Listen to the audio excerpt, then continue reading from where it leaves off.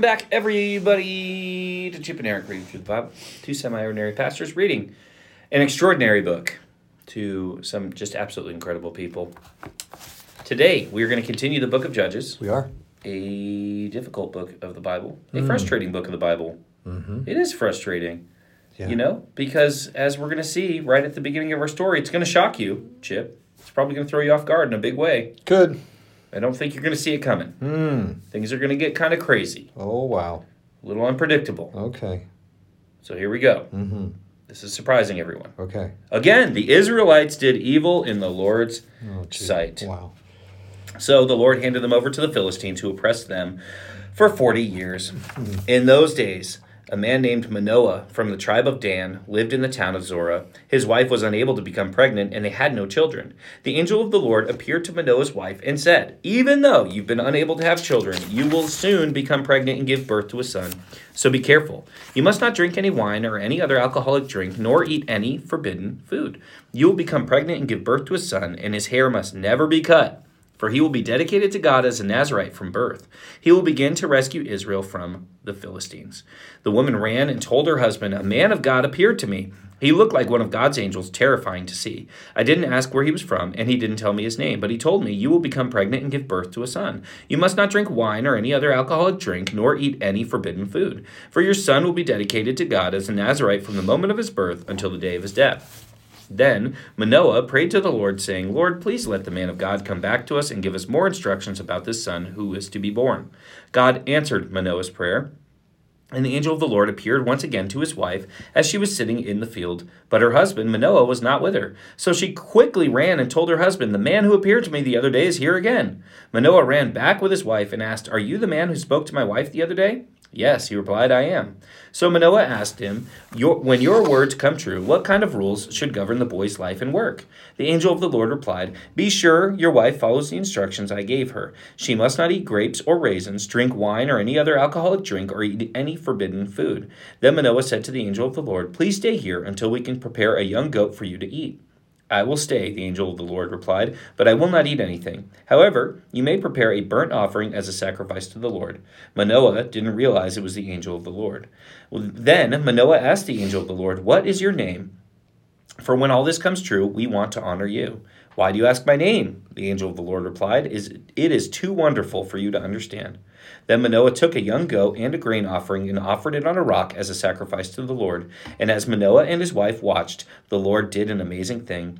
As the flames from the altar shot up toward the sky, the angel of the Lord ascended in the fire. When Manoah and his wife saw this, they fell with their faces to the ground. The angel did not appear again to Manoah and his wife. Manoah finally realized it was the angel of the Lord, and he said to his wife, 'We will certainly die, for we have seen God.' But his wife said, 'If the Lord were going to kill us, he wouldn't have accepted our burnt offering and grain offering. He wouldn't have appeared to us and told us this wonderful thing and done these miracles.' When her son was born, she named him Samson. And the Lord blessed him as he grew up, and the Spirit of the Lord began to stir him while he lived in Mahaneh Dan, which is located between the towns of Zorah and Eshtaol. One day when Samson was in Timnah, one of the Philistine women caught his eye. When he returned home, he told his father and mother, 'A young Philistine woman in Timnah caught my eye. I want to marry her. Get her for me.' His father and mother objected. 'Isn't there even one woman in our tribe or among all the Israelites that you could marry?' they asked. 'Why must you go to the pagan Philistines to find a wife?' But Samson told his father, 'Get her for me. She looks too good to me.' His father and mother didn't realize that the Lord was at work in this, creating an opportunity to work against the Philistines who rolled over Israel at that time. As Samson and his parents were going down to Timnah, a young lion suddenly attacked Samson near the vineyards of Timnah. At that moment, the Spirit of the Lord came powerfully upon him, and he ripped the lion's jaws apart with his bare hands. He did it as easily as if it were a young goat, but he didn't tell his father or mother about it. When Samson arrived in Timnah, he talked with a woman and was very pleased with her. Later, when he returned to Timnah for the wedding, he turned off the path to look at the carcass of the lion, and he found that the swarm of bees had made some honey in the carcass. He scooped out some of the honey into his hands and ate it along the way. He also gave some to his father and mother, and they ate it. But he didn't tell them that he had taken the honey from the carcass of the lion. As his father was making final arrangements for the marriage, Samson threw a party at Timnah, as was the custom for elite young men. When the bride's parents saw him, they selected 30 young men from the town to be his companions. Samson said to them, "Let me tell you a riddle. If you solve my riddle during these 7 days of the celebration, I'll give you 30 fine linen robes and 30 sets of festive clothing. But if you can't solve it, then you must give me 30 fine linen robes and 30 sets of festive clothing." "All right," they agreed. "Let's hear your riddle." So he said, "Out of one who eats came something to eat. Out of the strong came something sweet." 3 days later, they were still trying to figure it out. On the 4th day, they said to Samson's wife, "Entice your husband to explain the riddle for us, or we'll burn down your father's house with you in it. Did you invite us to this party just to make us poor?" So Samson's wife came to him in tears and said, "You don't love me. You hate me. You've given my people a riddle, but you haven't told me the answer." "I haven't even given the answer to my father and mother," he replied. "Why should I tell you?" So she cried whenever she was with him and kept it up for the rest of the celebration. At last, on the 7th day, he told her the answer because she was tormenting him with her nagging. Then she explained the riddle to the young men. So before sunset of the 7th day, the men of the town came to Samson with their answer. "What is sweeter than honey? What is stronger than a lion?" Samson replied, "If you haven't plowed with my heifer, you wouldn't have solved my riddle." Then the Spirit of the Lord came powerfully upon him. He went down to the town of Ashkelon, killed 30 men, took their belongings, and gave the clothing to the men who had solved this riddle. But Samson was furious about what happened, and he went back home to live with his father and mother. So his wife was given in marriage to the man who had been Samson's best man at the wedding. Later on, during the wheat harvest, Samson took a young goat as a present to his wife. He said, "I'm going into my wife's room to sleep with her." But her father wouldn't let him in. "I truly thought you must hate her," her father explained, "so I gave her in marriage to your best man. But look, her younger sister is even more beautiful than she is. Marry her instead." Samson said, "This time I cannot be blamed for everything I'm going to do to you Philistines." Then he went out and caught 300 foxes. He tied their tails together in pairs, and he fastened a torch to each pair of tails. Then he lit the torches and let the foxes run through the grain fields of the Philistines. He burned all their grain to the ground, including the sheaves and the uncut grain. He also destroyed their vineyards and olive groves. "Who did this?" the Philistines demanded. "Samson," was the reply, because his father-in-law from Timnah gave Samson's wife to be married to his best man. So the Philistines went and got the woman and her father and burned them to death. "Because you did this," Samson vowed, "I won't rest until I take my revenge on you." So he attacked the Philistines with great fury and killed many of them. Then he went to live in a cave in the rock of Etam. The Philistines retaliated by setting up camp in Judah and spreading out near the town of Lehi. The men of Judah asked the Philistines, "Why are you attacking us?" The Philistines replied, "We've come to capture Samson. We've come to pay him back for what he did to us." So 3,000 men of Judah went down to get Samson at the cave in the rock of Edom. They said to Samson, "Don't you realize the Philistines rule over us? What are you doing to us?" But Samson replied, "I only did to them what they did to me." But the men of Judah told him, "We have come to tie you up and hand you over to the Philistines." "All right," Samson said, "but promise that you won't kill me yourselves." "We will only tie you up and hand you over to the Philistines," they replied. "We won't kill you." So they tied him up with 2 new ropes and brought him back from the rock. As Samson arrived at Lehi, the Philistines came shouting in triumph, but the Spirit of the Lord came powerfully upon Samson, and he snapped the ropes on his arms as if they were burnt strands of flax, and they fell from his wrists.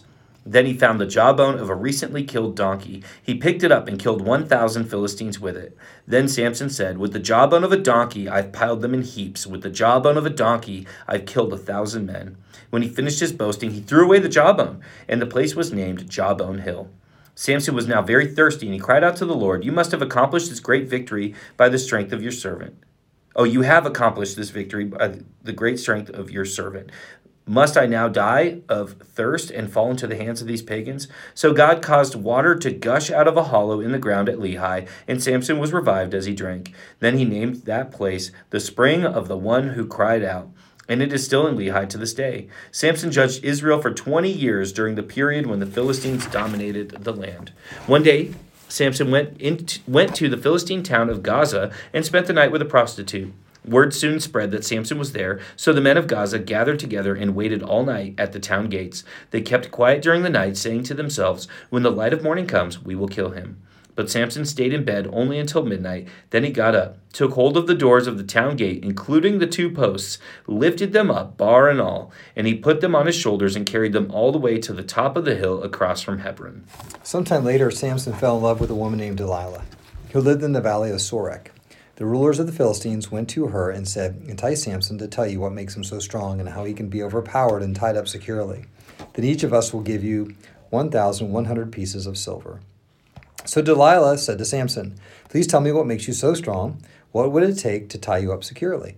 Samson replied, "If I were tied up with 7 new bowstrings that have not yet been dried, I would become as weak as anyone else." So the Philistine rulers brought Delilah 7 new bowstrings, and she tied Samson up with them.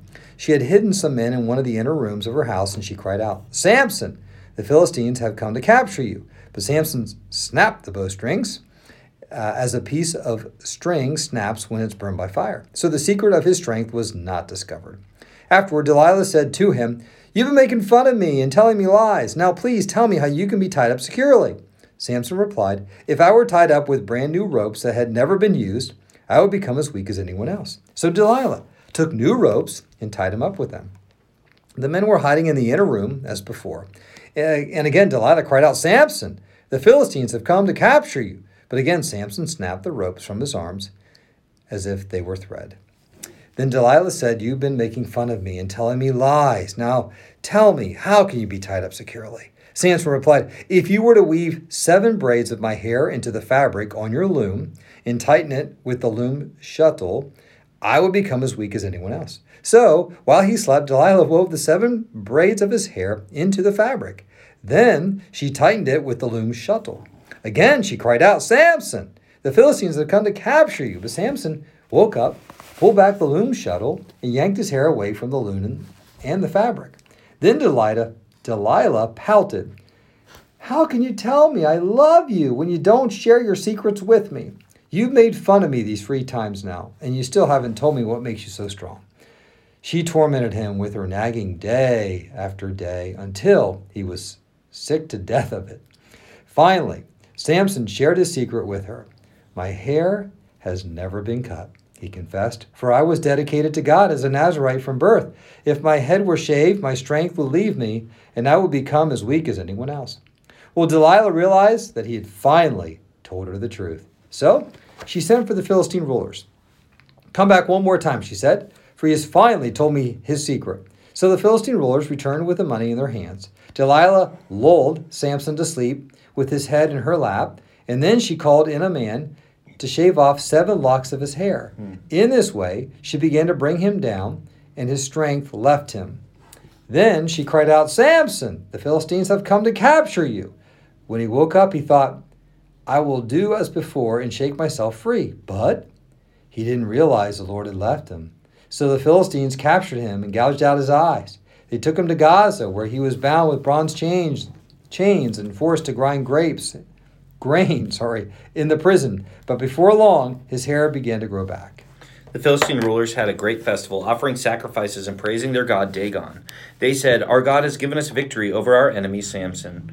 When the people saw him, they praised their God, saying, "Our God has delivered our enemy to us. The one who killed so many of us is now in our power." Half drunk by now, the people demanded, "Bring out Samson so he can amuse us." So he was brought from the prison to amuse them, and they had him stand between the pillars supporting the roof. Samson said to the young servant who was leading them by the hand, "Place my hands against the pillars that hold up the temple.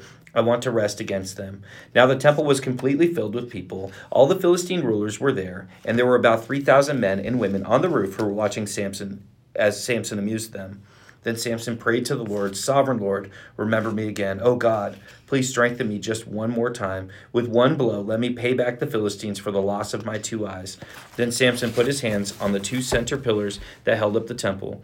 Pushing against them with both hands, he prayed, "Let me die with the Philistines." And the temple crashed down on the Philistine rulers and all the people. So he killed more people when he died than he had in his entire lifetime. Later, his brothers and other relatives went down to get his body. They took him back home and buried him between Zorah and Eshtaol, where his father Manoah was buried. Samson had judged Israel for 20 years. Okay. Wow. Samson. Man, another story that I think needs some unpacking. Judges has got a few of those, and tomorrow's no different from the looks of it. Yeah. But, Wow. man, okay, so what does this tell us about God, and what does this tell us about us? Okay. Yeah. Well, I think in terms of one thing I've taken away from this is that God can use a bad thing. God can use a bad thing to be a good thing, God thing.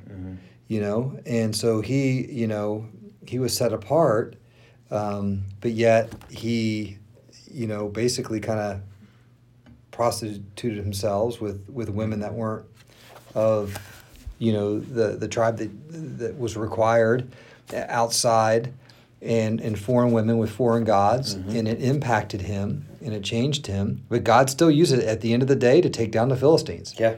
Yep. And that was the ultimate thing there, to move his people forward, as they began to cry out to God. But so he turned a bad thing into a God thing, good thing, and he can do that. I mean, not that we do bad things, so he can do that, but we do see that often in Scripture, where God uses that. It comes out of bad situations to bring good things. I mean, you just think of Adam and Eve in the beginning. That was a very bad thing that they did, but God used that to bring a good thing out of that, where we have the salvation, and he does that time and time again. And he does that in this situation, even though it's a tragic, sad, a lot of life lessons, a lot of us lessons, I think, in here when it comes to us. But that's one thing I thought of. Yeah, Samson is a very appetitive creature. He's very driven by his appetites. You see that physically when he touches the carcass of the lion, which he wasn't supposed to do as a Nazirite, right?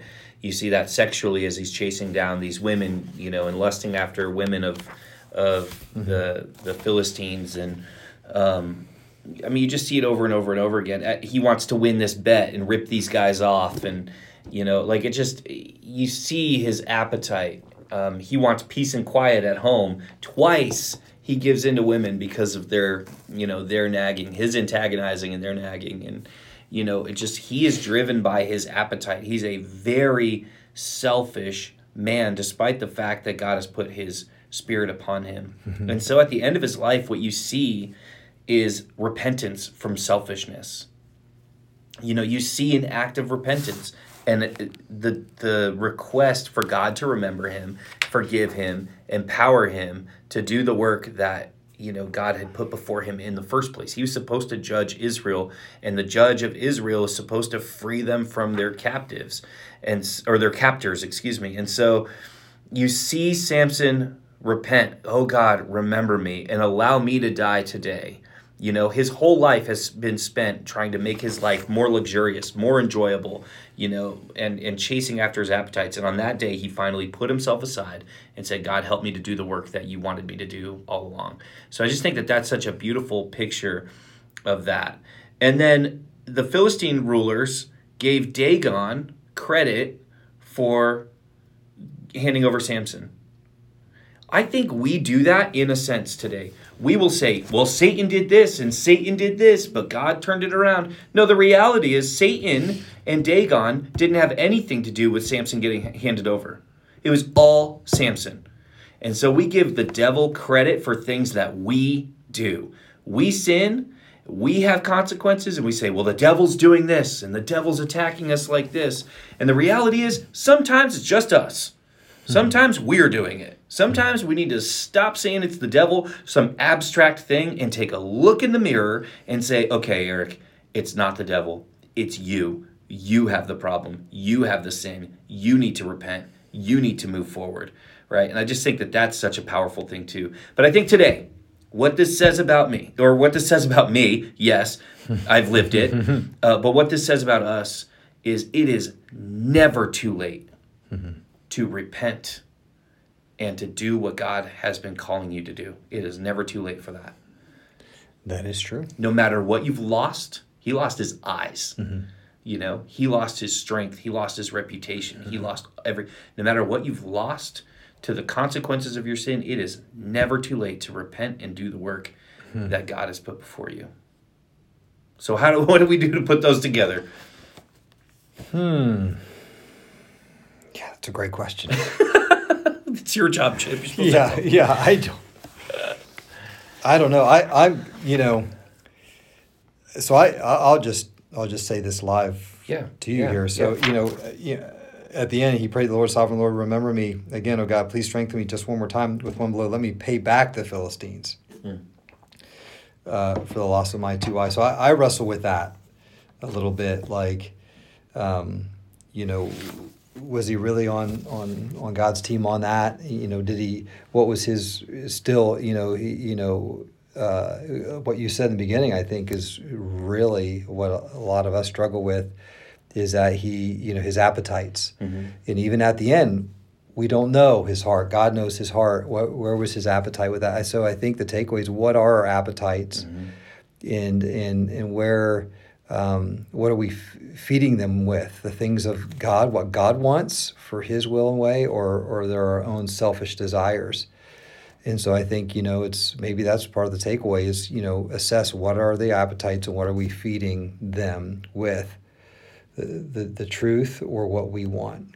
What God wants versus what we want. I think that's so true. Yeah, I just think, when you look forward, it is hard in this passage to know where Samson's at with this, but I think the fact that he makes it into Hebrews 11, as part of that hall of faith, moment. This is the only faithful, quote unquote, faithful moment that he could possibly have had in his life. The rest of his life was lived faithlessly. And I hate that, I love this version of the Bible that we're reading from, but I hate that I guess I could do this and see what it says there and explore it a little bit. But yeah, just live, because again, I agree with you. I think it is hard in this text to know. It's a tough one.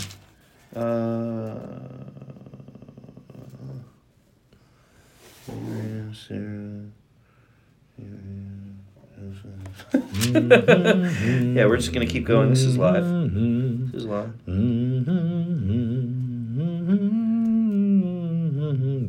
Yeah, so he gets this shout out. It would take too long to recount the stories of the faith of Gideon, Barak, Samson, Jephthah, David, Samuel, and all the prophets. Yeah. So he gets this shout out. A little shout out. At some point, we just read the whole story of Samson. Where else could faith be seen in this story besides him praying in faith, like, hey, remember me and let me do this? Yeah. And I think that you're right. There is a mixed motivation there. But I think at the heart of it, and many of us come to faith with mixed motivations. We do. Of like, I just don't want to go to hell, or, like, I need you to rescue me from this.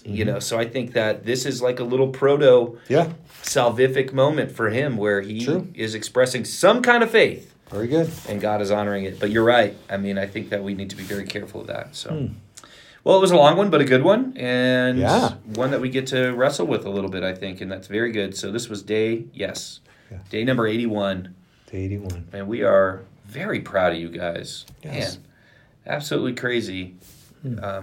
Crazy to see the numbers and see people jumping in and giving important feedback, and it's been very good. So good. We thank you guys for being part of this and for allowing us to be part of your faith journey, and we will be back again tomorrow. Can't wait. You have to wait, Chip. Okay. Yeah. I will wait. Yeah, we'll be here. Okay. I feel like we need some honey. Oh man, I seriously love honey. And have you ever eaten honeycomb? I have. Yeah. So good. It is. You know what I was thinking though while we were reading this? Like, Samson scooped this out of a lion, right? And he's just walking around with it. Can you imagine, like, how sticky this dude was from that? Sure. Like, I hate being sticky. I'm like picturing him like trying to get off the stickiness, and it's just not happening. No. It's disgusting. No, that's true. There were no wet wipes. No wet wipes. No plumbing, running water. This dude was just sticky. Just from sticky. It's just... I don't like thinking about that. Yeah, it's gross. All right. Okay. Bye, guys. Bye.